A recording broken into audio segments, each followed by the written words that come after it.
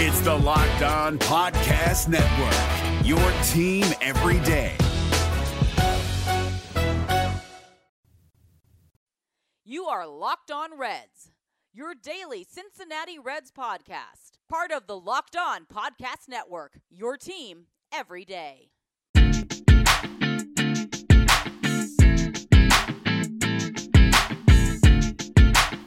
What's up, Reds fans? My name is Jeff Carr, and you are Locked On Reds. And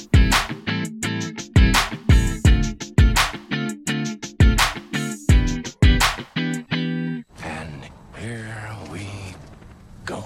What's up and what's happening, Reds fans? Welcome in to the Locked On Reds podcast. My name is Jeff Carr. Thank you so much for downloading and listening to your only daily podcast for the Cincinnati Reds. On today's show, we'll recap the Reds' 3-1 defeat at the hands of the Atlanta Braves on Wednesday night, and we will also take a look at a Throwback Thursday segment. Got a treat for you there. But before we get to that, make sure you've hit that subscribe button on iTunes, Spotify, Google Play, Stitcher, Himalaya, any app with which you're listening to this podcast. Make sure you get that subscribe button because that is the easiest way to get this podcast each and every day. Also, check us out on social media at Locked On Reds and at Jeff Carr with 3 Fs. Got a lot of good content that goes up at LockedOnReds.com as well. Wednesday night, the Reds didn't quite pull out a win. They received a good pitching performance from Tanner Roark. He held the Braves to just 2 runs over 5 innings pitched, but he was saddled with a loss as the Braves rookie Mike Soroka, a 21-year-old right-hander, was dealing. And by dealing, I mean he had this weird changeup that touched about 80 miles an hour that had everyone out in front of it. Even in the 6th inning, whenever he'd toss it up there, he had Yasiel Puig and Derek Dietrich just so far out in front of it that they were never, ever going to touch it. And I give a tip of the cap to that guy. Really good pitching performance by him. There was a scenario in the 6th inning when the Reds had the bases loaded with 2 outs, and they had Michael Lorenzen coming up. He had, finished off the top of the 6th inning in relief and gotten 1 out. And the thought was maybe he could have been left in, and maybe he could have pitched after he, took his at bat. But David Bell opted for the lefty-righty matchup and subbed in Scott Schebler. Schebler, though, he's been struggling. He's had a tough time of it. And he swung at the first pitch and grounded out to the first baseman. And there was no 2-out rally. And the Reds never really recovered from that and ended up never scoring more than that 1 run, the 1 run with which they got in the very first inning. They did have a total of 5 hits, and they did have another error tonight. That was given to Yasiel Puig. Puig kind of overplayed a ball in right field, which got the Braves scoring going there in the 5th, which allowed them to take the lead at that time. They only scored that 1 run off of that 1 play, but that was enough basically for them for the rest of the game.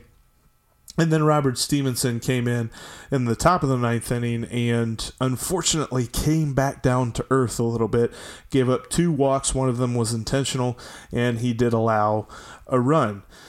So overall, it was a frustrating game to watch.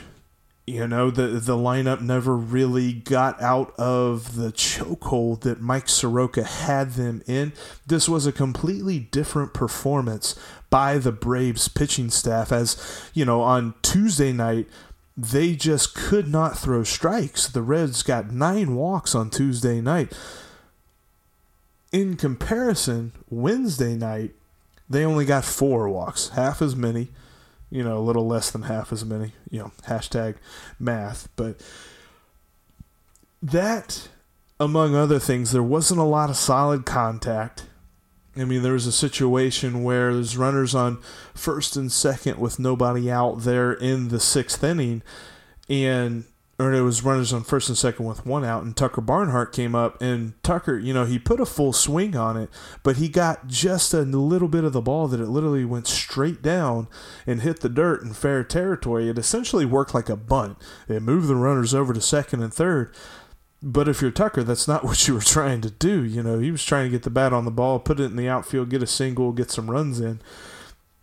So it was just a frustrating night all around for Reds hitters. They'll look to bounce back as Thursday's series, the rubber match, will feature Julio Teheran, whose ERA is up over 5, and he's got 29 strikeouts on the season, but he also has 14 walks. So this could be a long game as we see him try to dance around the strike zone with the Reds hitters. And opposing him for the Reds on the mound will be our favorite son, Luis Castillo. We'll see if he can continue his early season dominance against this Braves lineup that is just absolutely stacked. I mean, the Reds only gave up 3 runs tonight against the Braves. It could have been so much more. The Braves had a lot of opportunities to blow the roof off the doors here, but they just, the Reds pitching did just enough to keep the game within reach the entire time. And what did I tell you at the beginning of this season? That's exactly what pitching is going to do. Don't expect shutouts every single time out, but this pitching staff is going to keep the game within reach. It's going to be up to the lineup to bring in the runs and to bring in the wins. So we'll see if they can do that tomorrow. Phil Irvin got the start in center field tonight. Really, the best thing that he did was he worked a walk. He worked a 2-out walk there in the 6th inning, which ended up loading the bases for Scott Schebler. I tell you what, he's really developing, and I'll go off on a tangent just for a second on Phil Irvin. As some of you know, when I was writing for Locked On Reds last year, James kind of called me out on it. He said, Jeff Carr, Phil Irvin is Jeff Carr's guy. And that's still the case. I really love watching Phil Irvin play. I think he's a smart dude. He takes great at-bats. He is a phenomenal at-bat taker. And I think that's only going to continue to grow. I mean, look, we're talking about a first-round pick here. It's not as if it was some guy that they just picked up off the street, got for nothing. He's meant to be a linchpin of this team. We'll see if he can develop into that, but I really like what I see from him. I hope he gets a lot more playing time going forward, at least until Nick Senzel can get up here and out of the minor leagues. Let's talk a minute about BlueChew.com. BlueChew.com has an introductory offer for the Locked On Reds listeners. You just go to BlueChew.com, BLUE Chew.com, and enter promo code MLB for a free introductory offer. You just pay $5 in shipping, and it gets sent straight to your door. What Blue Chew is a generic form of Viagra. It has the same active ingredient as Viagra and Cialis, and it's in a chewable form, so it works faster. It's the kind of thing that if you want a performance boost in the bedroom, it's going to get you what you want in a quick way. That's BlueChew.com. Enter promo code MLB for a free introductory offer. BlueChew.com is a sponsor of the Locked On Reds podcast, and we thank them for sponsoring today's episode. You're listening to the Locked On Reds podcast. It's Thursday. It's Throwback Thursday. I've not been super consistent with my Throwback Thursdays here since the season has started. If you were listening to the podcast during the off season, and if you want to go back and check some of those podcasts out, I had pretty much entire episodes dedicated to Throwback Thursdays, looking at Reds history. I'm a huge baseball history buff. And looking at Reds history really outside of the Big Red Machine in 1990 and outside of recent history, because we all know what the Reds have been like for the last decade or so. If you're listening to this podcast, I'm pretty confident that you know a lot about the Reds and you've got a good knowledge of what has happened in your lifetime, in my lifetime. I was born in 1989. I'll go ahead and date myself there. So we're going to look beyond that. We're going to look. The Reds have been around for 150 years. It's not as if there's only, a handful of years that we can even talk about. There's a lot to talk about. And today is a perfect example. Today I want to talk about a dude who played a long time ago in a galaxy far, far away. Whatever. I just had to slide that in there. Anyway, 1905 is what I'm looking at. I'm looking at Cy Seymour. This dude, and really, I'll admit, shout out to Red Leg Nation. I got this off of their Red Leg Nation Madness bracket. But Cy Seymour was a center fielder back in that time, that you had some crazy numbers going on. And really, he was only with the Reds for a handful of seasons. But in 1905, he went nuts. He led the majors, not the National League. He led the majors in hits with 219, triples with 21. He had 21 triples. RBIs, he had 121 RBIs. He only hit 8 home runs, but he had 121 RBIs. He didn't hit a whole lot of whole lot of round trippers back then. But he also led the major leagues in batting average at 377. What a number that was.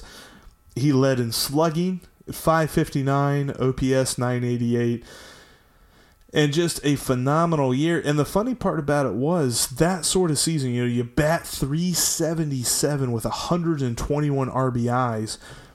He played before there was any kind of MVP award. They began with the Chalmers Award in 1910, and that was just, that was, I think it was Henry Chalmers. I looked that up.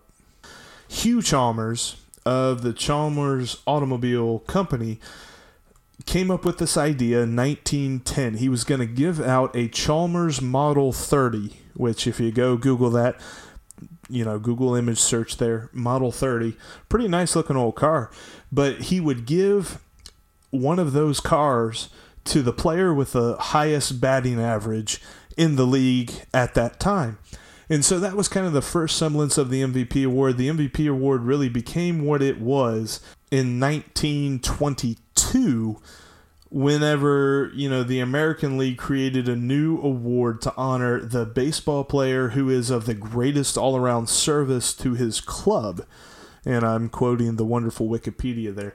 But so, the MVP award did not exist whenever Cy Seymour was in his heyday. And that, it's a real shame, because that would be another MVP to add in Reds history. Because I mean, without looking at what the rest of the league did in 1905, I can pretty much say that if you lead the majors, not just the National League, but the major leagues, in all of those numbers. And the funny thing was, he even led the National League in doubles. He didn't lead all of the majors in doubles, but he led the National League in doubles with 40.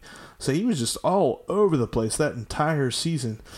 And what was neat about Cy Seymour is that he began his career like Shohei Ohtani or Michael Lorenzen. He was a two-way guy. He played center field and he pitched.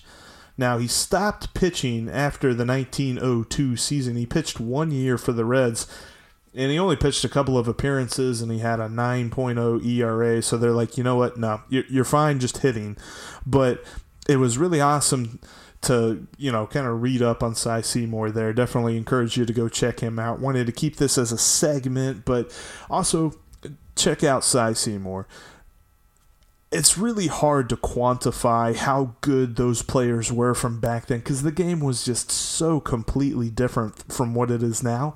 But it's neat to see the numbers that he put up. So real quick, we're going to talk about just a thought that I had the other day. And this is something that it's coming. Probably in a week, maybe 2 weeks or something like that. When Nick Senzel is called up. Because I don't believe it's going to be any longer than that. It can't be any longer than that. The outfield right now is just dismal. They've got to get him up here. So when he comes up, who is sent down?